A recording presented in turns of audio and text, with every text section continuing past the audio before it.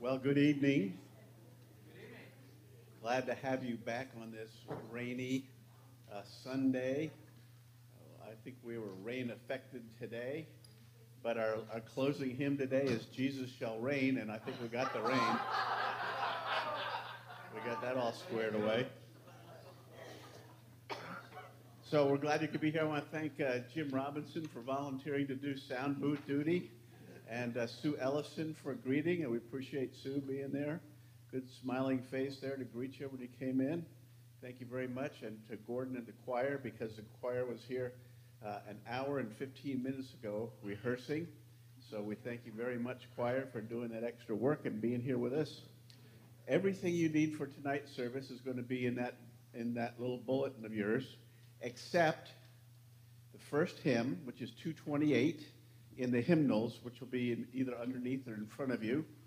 And you can pull that out right now and turn to 228, because that'll be our opener. And, oh yeah, they made me in charge of the bulletins this week, so it says that we're going to be, the sermon text is Genesis 3:15. Well, I'm not sure that Greg squeezed everything out of Genesis 3:15 last week, but that's not what we're going to talk about tonight. We're going to talk about Psalm 72.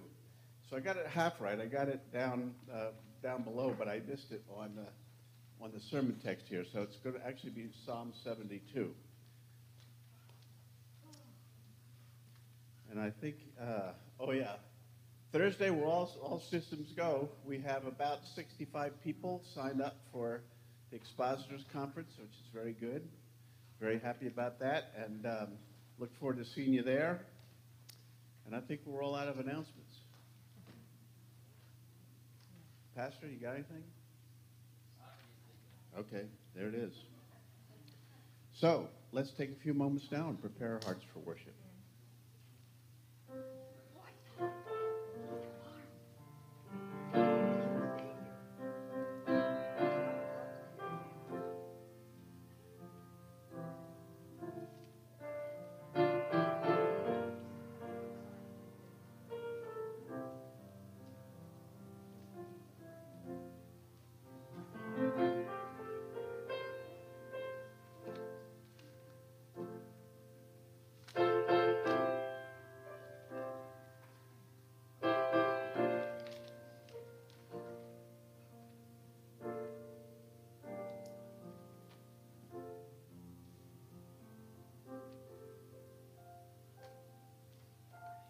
Call to worship, Haggai chapter 2.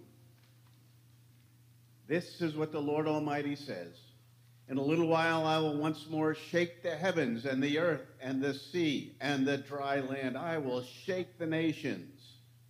And the fire of all nations will come, and I will fill this house with glory, says the Lord. The silver and the gold are mine, declares the Lord Almighty. The glory of this present house will be greater than the glory of the former house. And in this place I will grant peace, declares the Lord. Stand with me, 228.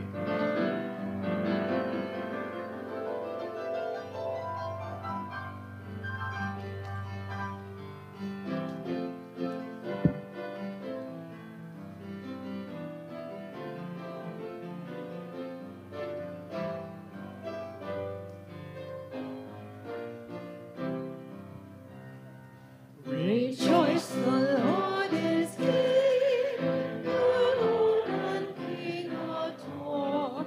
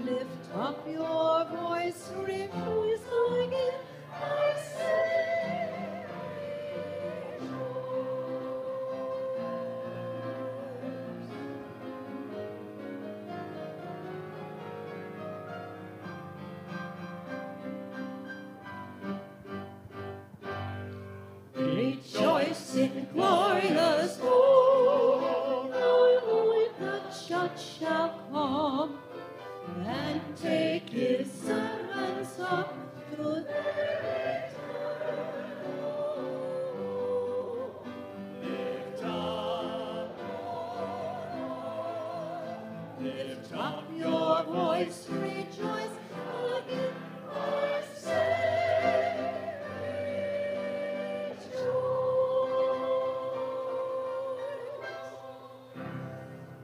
Our great God and Heavenly Father, thank you that we can be here tonight to sing your praises, to rejoice that you indeed are King, and a benevolent King you are, God. We thank you that we can worship at your footstool. We thank you that we have the privilege of access into the throne room of the King. And so, God, we pray that you would bless us this evening. Thank you for Pastor and the work he's done. Pray that by your Holy Spirit, you would rest on him tonight so that we might hear your words and see Christ even in the Old Testament. Thank you, God, for this privilege of worship. Please bless us and please receive a blessing. We pray in the name of Jesus, our strong Savior. Amen. Let's remain standing and sing to him who sits on the throne. You have the words in your folder.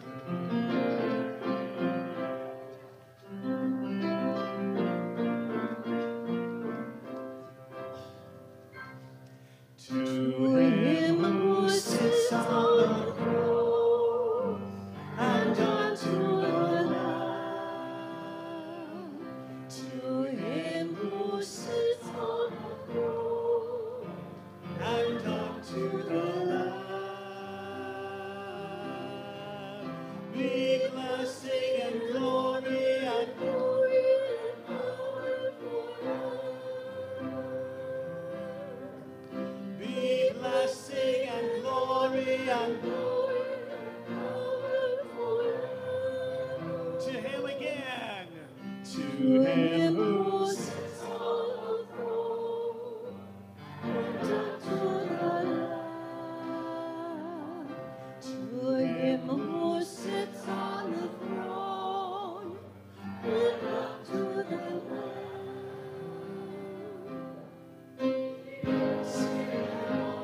And honor and power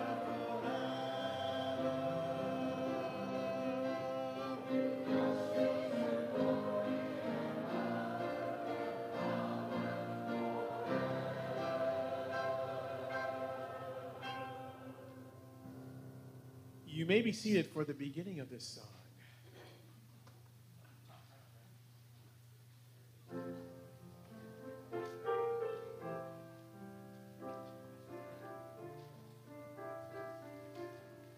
Let's sing the chorus first. We exalt thee. We did it this morning. How beautiful it was. Sing it with me. We exalt thee.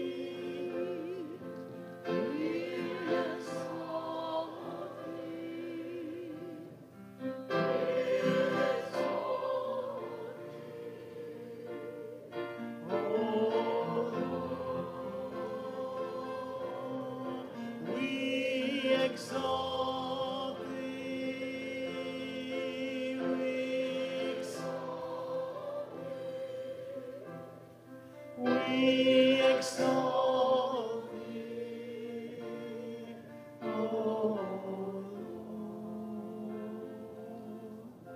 For thou, O Lord, art high above all the earth. Thou art exalted far above all gods. For thou, O Lord, art high above all the earth. Thou art exalted far above all gods. Sing it out now. We exalt thee.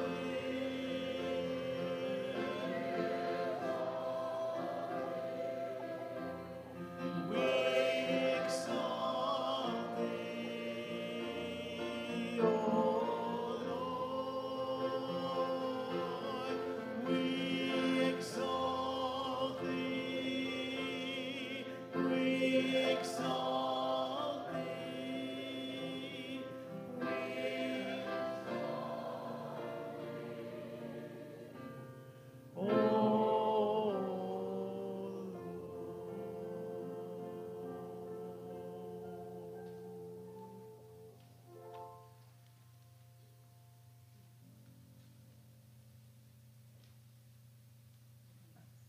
you.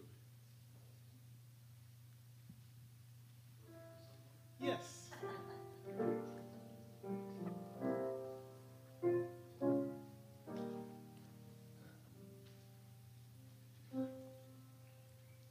It's your turn tonight, didn't you know?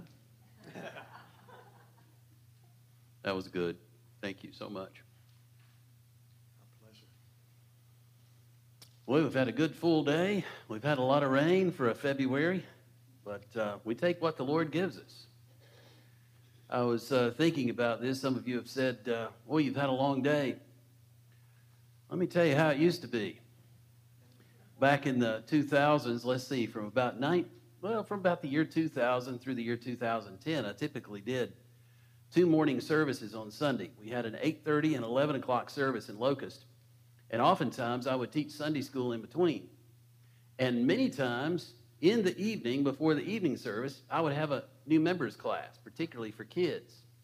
And I remember in particular one Sunday where I preached the 8:30 service, taught Sunday school, did the 11 o'clock service, had a funeral in the afternoon, did the new membership class, and preached that night. And somebody said, are you going to take tomorrow off? And I said, there's no need. Rigor mortis is already setting in. We had some full days in those days, but that was good. That was good. So we're fine. Let me, hey, since I've got the choir tonight, right, preaching to the choir, thought we'd do Psalm 72 since I found out we were going to be doing Jesus Shall Reign. This is the psalm that Isaac Watts, the hymn writer, based that hymn on. Isaac Watts is an interesting individual. He was raised in the Congregational Church, though Calvinist. He nevertheless grew up in something of a child prodigy. He came home one Sunday complaining about the music they were singing in church. I'm not sure that I'll get these lines exactly right, but they sing something along the lines of, how was it? About the sing you mighty beasts, the Lord's praises, laud, while up from the ground you codlings peep and wag your tails about. It was not even a rhyme. And Watts came home complaining about it. And his father said, being a deacon in the church and a wise man, he said, well, if you don't like the songs, why don't you write one of your own? And he did. He brought it back out and he read it to his father, and his father said, that's good. They took it to the pastor and read it to him, and he liked it, and they ended up singing it. And the man ended up writing hundreds of hymns over the course of his lifetime. One of those being Jesus Shall Reign. One of the things Watts was able to bring to the church was the ability to take the Old Testament hymnal, the Psalms, and present them in a way that they gave forth the Old Testament truth with New Testament light, with Christ being the focus, the focal point. That was not without controversy. The first General Assembly of the Presbyterian Church in the United States of America occurred after the Constitution was adopted. In about 1789, Washington was sworn in, and that General Assembly was held in Philadelphia, and at least one pastor in Kentucky rode the entire trip to Philadelphia to persuade the church not to use those awful hymns by Watts. He thought the church should sing only the Psalms, and that a cappella without accompaniment. So, you know, there's always been a worship war going on. There's nothing new. By the way, Gordon, I don't subscribe to that school of thought, so we're okay. I happen to like instruments. But I'm just saying, you know, we sing these hymns, and some people say, well, those are old hymns, and they're ancient. Well, at one time they were new, and even they were controversial, as biblical as they are. But let's look at the text, Psalm 72, which is interesting because we'll note, first of all, that it is not recognized as a messianic psalm in the New Testament. There is no quotation of this psalm in the New Testament that would cause us to designate it as messianic. But even so, there can be little question that it nevertheless talks about the Lord Jesus Christ. Psalm 72, beginning with verse 1, ascribed to Solomon, "Give the king your justice, O God, and your righteousness to the royal son. May he judge your people with righteousness and your poor with justice. Let the mountains bear prosperity for the people and the hills in righteousness. May he defend the cause of the poor, or defend the cause of the poor of the people. Give deliverance to the children of the needy and crush the oppressor. May they fear you while the sun endures, and as long as the moon throughout all generations. May he be like rain that falls on the mown grass, like showers that water the earth. In his days may the righteous flourish and peace abound till the moon be no more. May he have dominion from sea to sea and from the river to the ends of the earth. May desert tribes bow down before him and his enemies lick the dust. May the kings of Tarshish and of the coastlands render him tribute. May the kings of Sheba and Seba bring gifts. May all the kings fall down before him. All nations serve him, for he delivers the needy when he calls, the poor and him who has no helper. He has pity on the weak and the needy, and saves the lives of the needy. From oppression and violence he redeems their life, and precious is their blood in his sight. Long may he live. May gold of Sheba be given to him.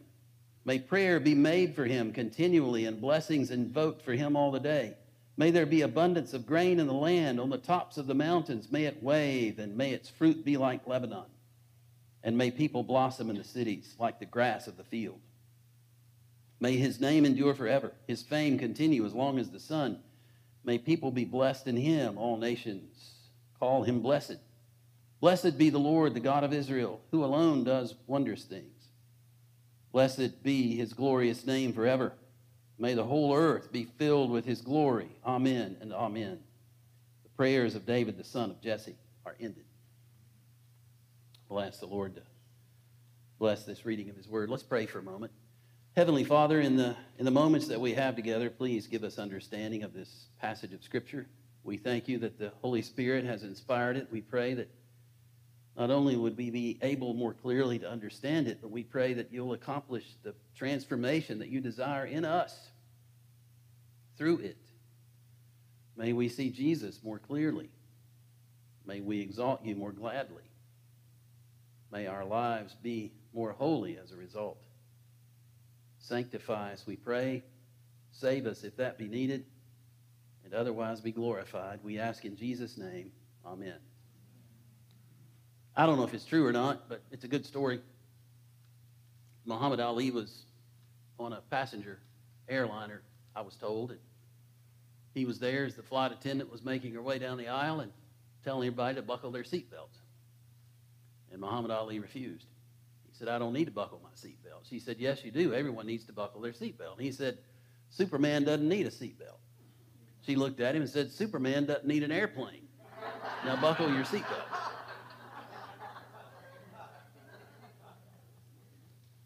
I tell that with fondness for the man. I'm not, sincerely, I don't intend to make any fun at all. But it's a story, I think, that highlights the limitations of human beings. How we like to make more of ourselves than we should and exalt ourselves into a higher position than we ought to. And there's no group of people on earth more prone to do that than those in leadership. It's one of the pitfalls and dangers of leadership, that you begin to believe your own press. The people that are out there advocating for you and saying all the wonderful things about you, and at some point you begin to think, oh, wow, that must be true. Solomon comes to the throne of Israel following David. How would you like to do that? It's intimidating enough for me to be here following the footsteps of John Anderson. I kind of know how Solomon felt. What do you do after that? How does that work? I'm not joking. We think about those who have gone before us in similar fashion, and we think about how David, in so many ways, as a seminal king, he had united the kingdom together. Finally, they were something of a success. After all those years of peaks and valleys, and the peaks weren't really all that high, but the valleys were particularly low in their moral experience. And now they're dominant in the region. Now, secular historians look back and they say scoffingly, well, that's only because the surrounding nations were in a weakened position. Had they been strong, then Israel wouldn't have been able to have achieved that level of military supremacy. Well, who's in charge of those kinds of things? Why is that an objection? If God is sovereign, in his providence, he certainly weakened those nations and had them at that point so that his people were experiencing that supremacy. Same thing is true today. But even so, David's days were coming to an end. And so we have this labeled at the end of one section of Psalms and the beginning of another, a Psalm of Solomon. Now it can be rendered a Psalm to Solomon. But it seems in keeping with the rest of Scripture that this would be his psalm. And it also seems consistent, particularly given the last verse that we read. The prayers of David, the son of Jesse, are ended. His life on earth is coming to an end. And this is something that marks the beginning of another reign and kingship. And yet, Solomon, by no stretch of the imagination, fulfills the things that are spoken of the king in this passage of Scripture. Here was an extremely flawed individual. Whatever else Solomon may have accomplished in his reign, he did not, could not achieve the things that are delineated in Psalm 72. So even though we don't recognize it as a messianic psalm in the same way that we would say Psalm 2 or 22, yet Charles Hodge, who was an esteemed theologian back in the 19th century, most every church-going person, certainly anyone that had access to a newspaper and outside news, they would have known who Charles Hodge was. He was not just a leading Presbyterian theologian. He was looked upon as a leading theologian in the nation, highly respected and esteemed. In his Systematic Theology, Volume 1, as I recall, I think it's about page 492 if you want to know exactly. The 72nd Psalm contained a description of an exalted king and the blessings of his reign. These blessings are of such nature as to prove that the subject of the psalm must be a divine person. Right? He's just simply observing the obvious. No mere mortal could fulfill all of these things that are said there. One, his kingdom is to be everlasting. So that rules out everybody we know, right? It's not just a matter of term limits. People don't live but a certain age. Sooner or later, they are going away. Two, it's universal. Three, it secures perfect peace with God and goodwill among men. No matter how successful a leader may be, he can't achieve peace between us and God. I mean, can you imagine anybody running on that campaign platform in this election year? Vote for me and you will have peace with God. Of course, I wouldn't be surprised if somebody doesn't promise that or try to. 4, all men are to be brought to submit to him through love. 5, in him all the nations of the earth are to be blessed. For example, as we are distinctly taught in Galatians 3:16, it is in him that all the blessings of redemption are to come upon the world. The subject, says Hodge, of this psalm is therefore the Redeemer of the world. Let there be no mistake. Centuries before Jesus comes. So if we take this to be Christ, and if we take this to be his kingdom, what may we know about his kingdom? First of all, the ethos, the character of the kingdom is righteousness. That's how it's known. Today we judge matters in terms of economic prosperity, military success. Or like my uncle used to say, all I want to know is what they're going to do for me when I elect them. Righteousness is the key. Look at verse 1. Give the king your justice, O God, which is another word that refers to righteousness, and your righteousness to the royal Son. May he judge your people with righteousness. This is moral perfection.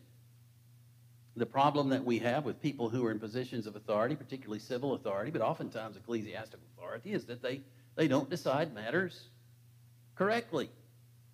They don't decide matters righteously. They decide things based on what they're going to get out of it and how much they can skim off the top.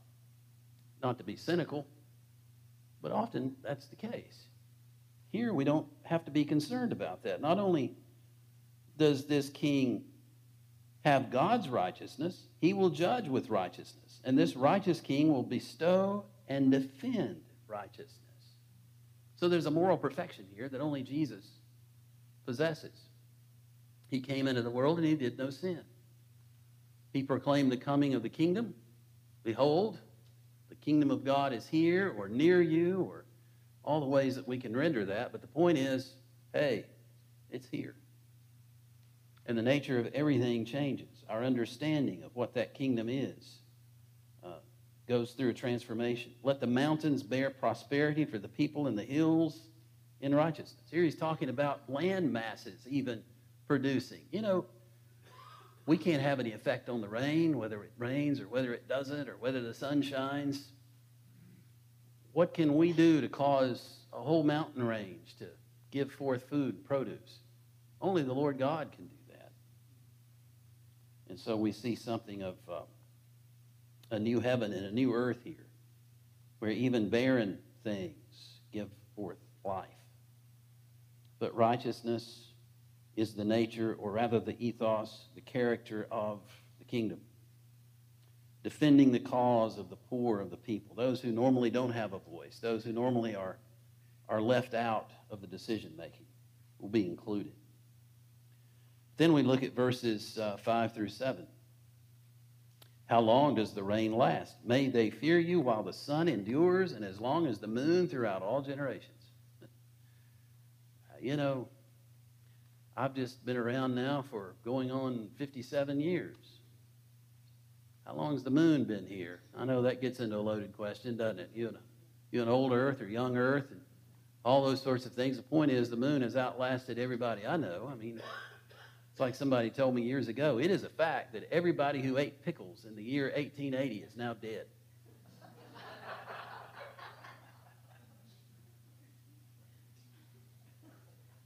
The moon, the sun, outlast all, right? So we're not talking about a term of office. We're not talking about an exceptionally long liver. I mean, even if you're talking about Methuselah living over 900 years, the moon still outlasted him and still is there. So we're talking about a reign that lasts forever. Another quote, not from Scripture, but from Charles Spurgeon, that I thought was just too good to pass up. We see on the shore of time the wrecks of Caesars, the relics of the Moguls, and the remnants of the Ottomans, Charlemagne. There's some guy in the news going around with the name Charlemagne, I've noticed here recently. I don't think his mother named him that either. Charlemagne, Maximilian, Napoleon, how they flit like shadows before us. They were and are not, but Jesus forever is. That's an extraordinary statement. And the more that we look unto Jesus and realize that our faith is anchored in him, the more confident we are and the more peace we experience, knowing that he's not going anywhere. That's why hymns like Rock of Ages are so meaningful to us. We think of a rock that's not moving. It's not going anywhere. We're talking about something that can provide us safety, and it's of substance, and it always endures. And that's a wonderful metaphor that the Bible uses, and that is for us a declaration of the great power, staying power of the Lord Jesus. May they fear you while the sun endures, indeed while the moon exists. May you be like the rain that falls on the mown grass, thinking about how that brings forth life.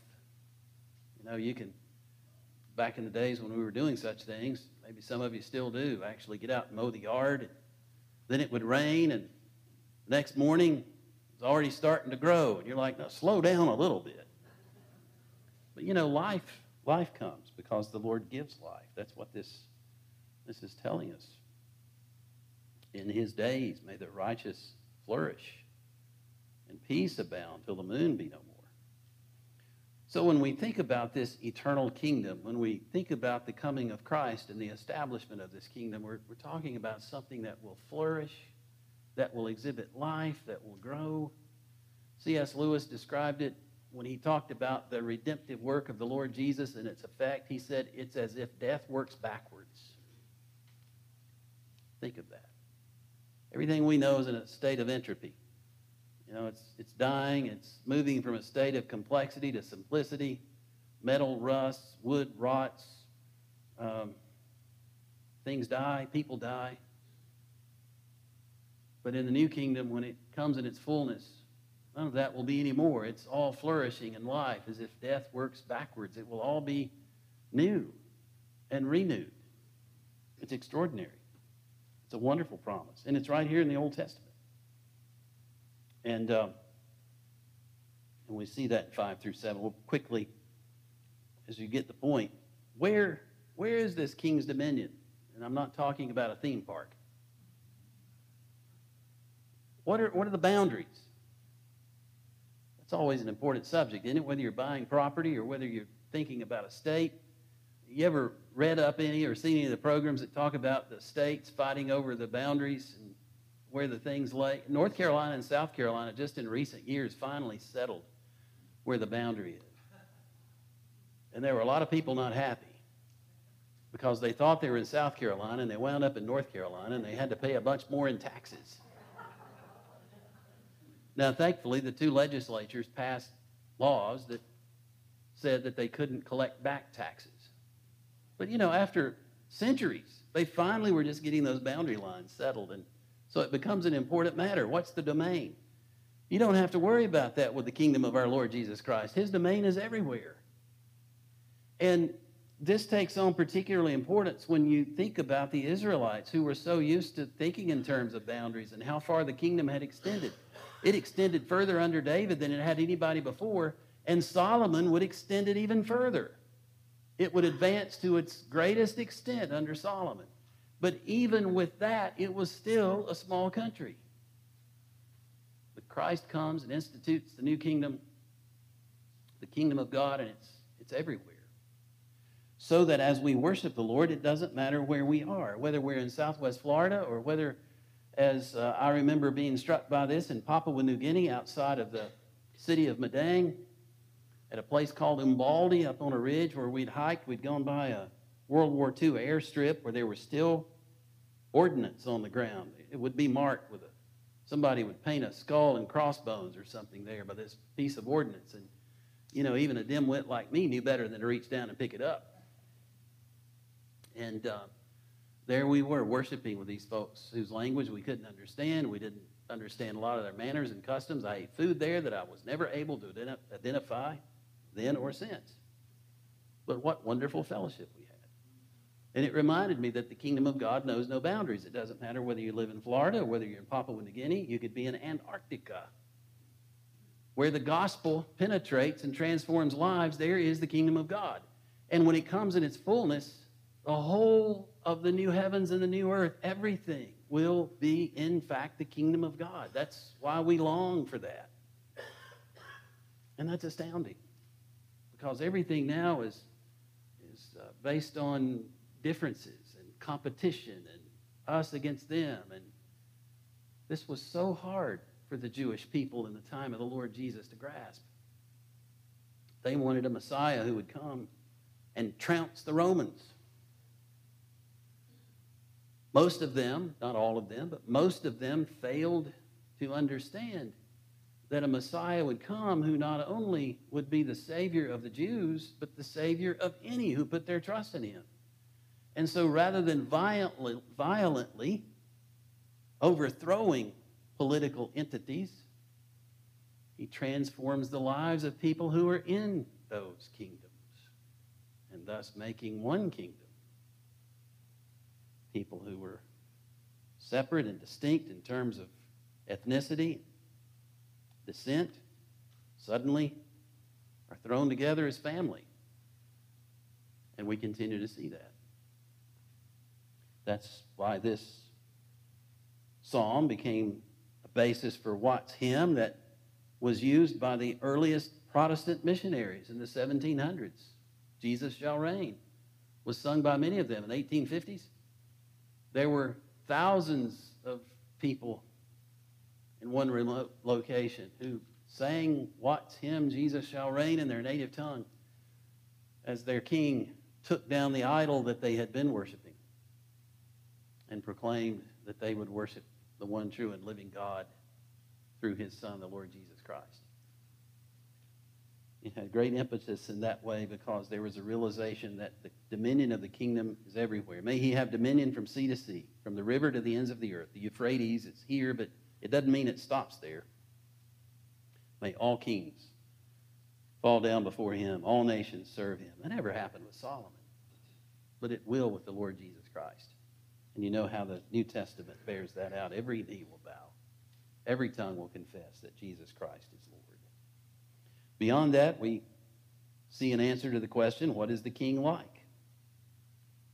We see in verse 12, for he delivers the needy when he calls the poor and him who has no helper. He has pity on the weak and the needy and saves the lives of the needy. Here is someone who actually acts according to God-likeness and actually comes to the aid of those who are in need. This is the Lord Jesus demonstrating that in the course of his life. Healing lepers. Just take that one example. Nobody had anything to do with a leper. When a leper was out and somebody was coming by, he had to yell out, unclean, unclean, and you skirted a wide girth around him. You did not have anything to do with a leper. And Jesus comes. Not only does he associate with them, he touches them and he heals them. By Jewish custom and observation, that should have made him unclean. But being God in the flesh, it was his cleanness that transmitted to the individual with the leprosy. And so rather than Christ becoming unclean, he made the individuals clean that he touched. Nobody could achieve and accomplish that. Solomon, in all of his wisdom, had no cure for leprosy. That's just the one example. We know all of the others. He delivers the needy when he calls. How many would like to be helped, but call on the wrong entity to come to their aid? Christ hears. What does he provide? Abundant blessings. Look at verses 15 through 17. Long may he live. May gold of Sheba be given to him.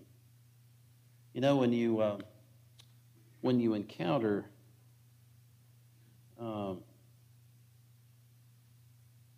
skipped over compassionate. We'll come back to that in a moment.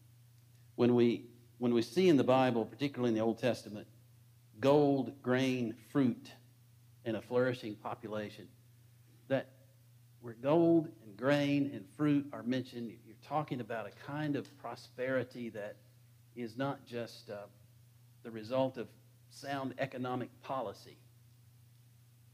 It's a result of God providing rain on the earth and sun. It's a result of God's blessings bringing forth an abundance. Again, this is the Lord Jesus. But then backing up to verses 12 through 14, a compassionate king. What is he like? How many people that we see who are famous, how many of them do we really know? What are they really like? That's always interested me. Ever since I was a little boy and would hear stories about various ones, and I don't point getting into particulars and who they were. But, so many times I would get feedback from somebody who saw somebody that was famous and said, boy, they're nothing like they are on TV. And that's so often the case. But Christ, even though we're 2,000 years removed from his time on earth, you don't have to worry about whether he's undergone a change of personality, whether he's become hardened of heart toward those who are in need.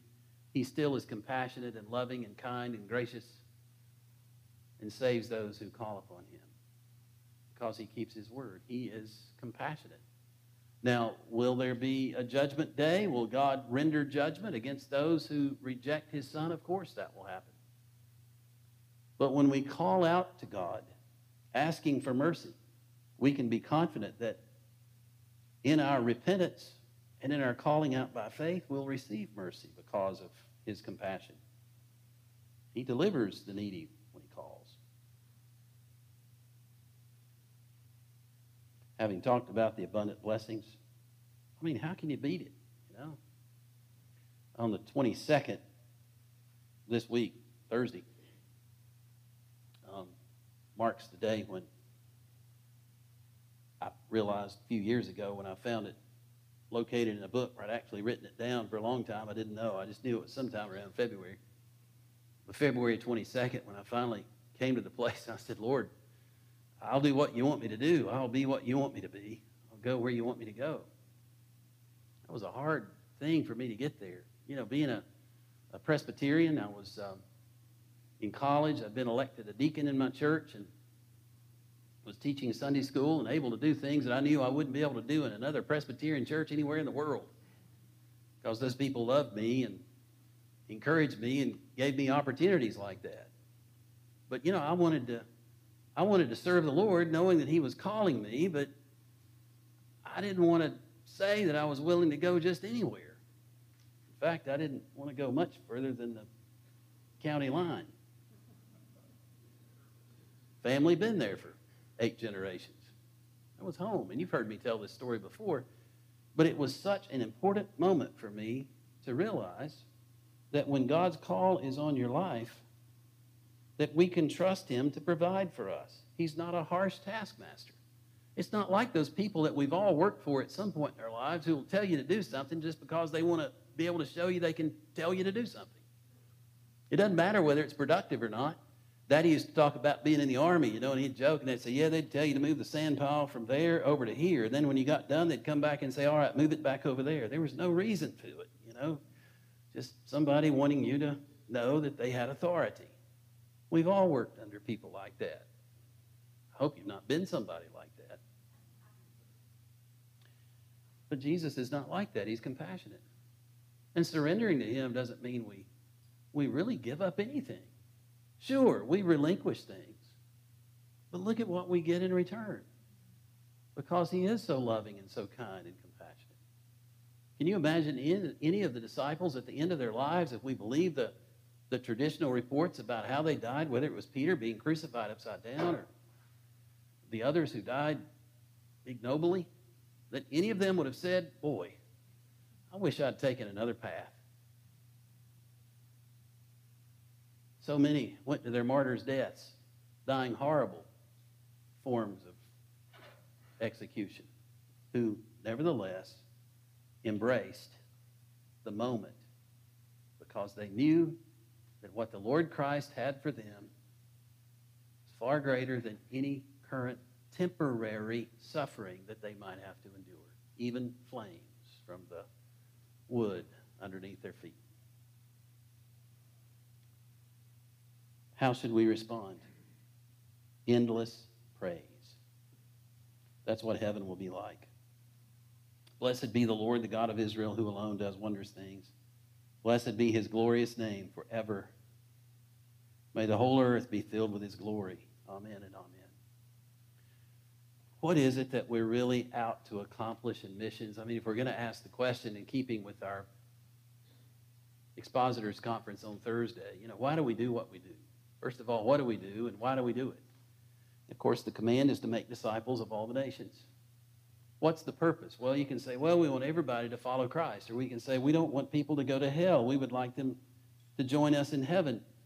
But isn't the real goal this, that the whole earth would be filled with his glory, that worship services like this one would be taking, not just services, but worship would be taking place throughout the whole world, whether in a building like this one or out underneath trees?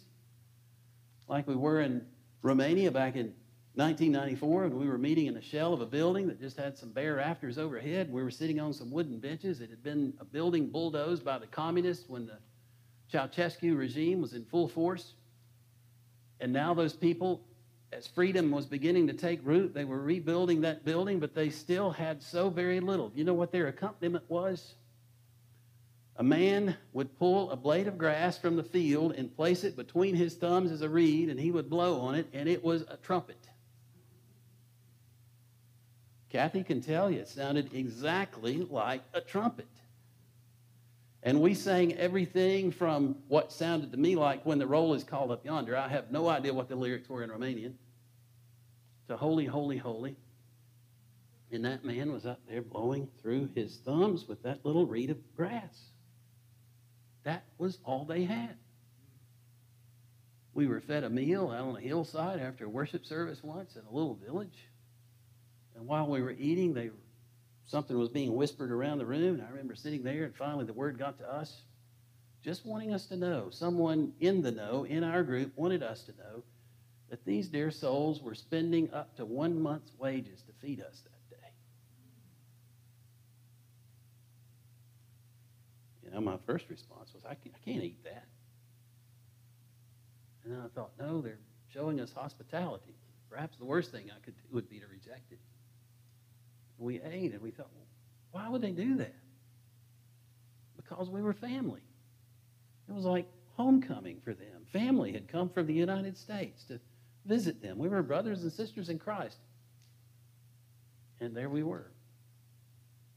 In worshiping, they couldn't understand much of what we said. We couldn't understand them, and I've experienced that so much, and I'm so thankful that even though linguistically we're not on the same page, yet spiritually we are, and the Lord knows all of that, and it's a beautiful harmony in his ears. So what is it that we're after? It is that the whole earth would be filled with his glory. What is the answer to the Middle Eastern conflict? It won't be solved through political machinations. There's a place for that. You got to have diplomacy. Sometimes there has to be military action. I'm not getting into all the details of that, but what I know ultimately is there will not be peace. There cannot be peace until our hearts are at peace with God. Of course, that ultimately won't happen until Jesus comes back and his kingdom is realized in its fullness. But this psalm points us there, as so much of the Old Testament does, and that's why we're taking time on these Sunday evenings to plow through and look at how Christ is revealed in this old covenant, realizing that he fulfills it in the new. So when we sing, Jesus shall reign, it's a prayer. Do you realize we're singing prayers so often in our hymnody and our worship songs? Sometimes we're testifying to each other. I'm so glad that Jesus loves me. That's a testimony, right? Amazing grace, how sweet the sound that saved a wretch like me. That's testifying. We're speaking to one another in psalms and hymns and spiritual songs, even as we're worshiping the Lord. But there are other times when we're uttering prayers. Jesus shall reign. At one and the same time, it is a song of testimony. We're declaring to the world, Jesus is going to reign. But at the same time, we're praying, Jesus, reign. Come and reign. He's the world's answer. I know you know that. I'm preaching to the choir, right? So when I was wrestling with my ability to get up in front of people and talk, thinking I could go into politics and maybe be elected to office, I realized that what the world needed was not more politicians. What the world needs is the Lord Jesus. And so at this point in my life, I don't want to take a demotion to be president or to be the head of the UN. You and I are ambassadors for the King. What higher position could we have? What greater news could we carry? What solution could anyone come up with that even is close to what Christ has provided for us? So we have to fulfill our responsibilities as citizens of the state. I realize that. We have a civil responsibility. But we realize the solution is not coming out of Washington or Tallahassee. There may be solutions, plural, that achieve good things. Don't want to be cynical and diminish that. There's a place for governance in the world. But the real solution has come straight from heaven in the person of the Lord Jesus Christ. And he will reign forever and ever and ever and ever. praise his name. Heavenly Father, as we thank you for our Lord Christ, we pray, O Lord, that we will be a people who rejoice in him as we pray that his kingdom will come in its fullness. Father, we know that you know best.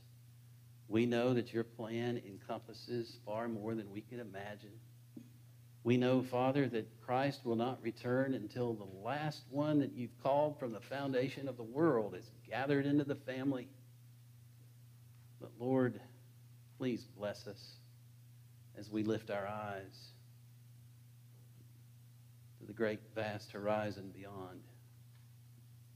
As we look unto Jesus, give us a longing for his appearing and for his kingdom in its fullness to come. In the meantime, use us to voice the message that lives will be transformed, that more and more people, just like us, will come to see who Jesus really is and surrender to him. We pray in his name. Amen. Choir, would you come forward, please?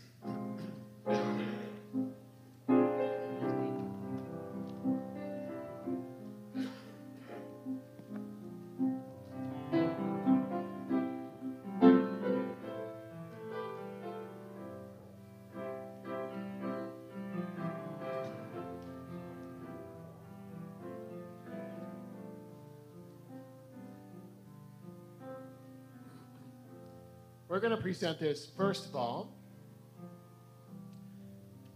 It's a powerful, powerful anthem in itself. Jesus shall reign.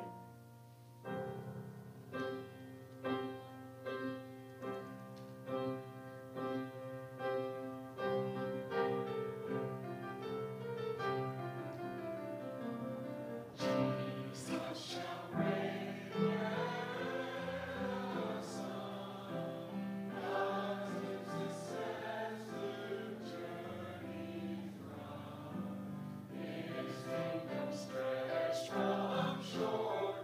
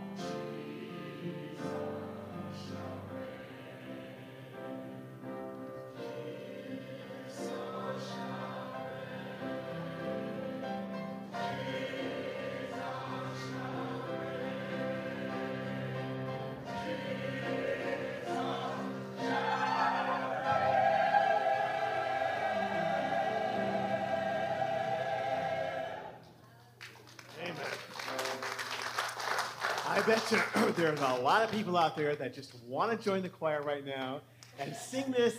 Would you please stand and come forward? Bring your paper and come forward. Let's make a big circle around this auditorium and sing this song. Stand. Don't be shy. Come.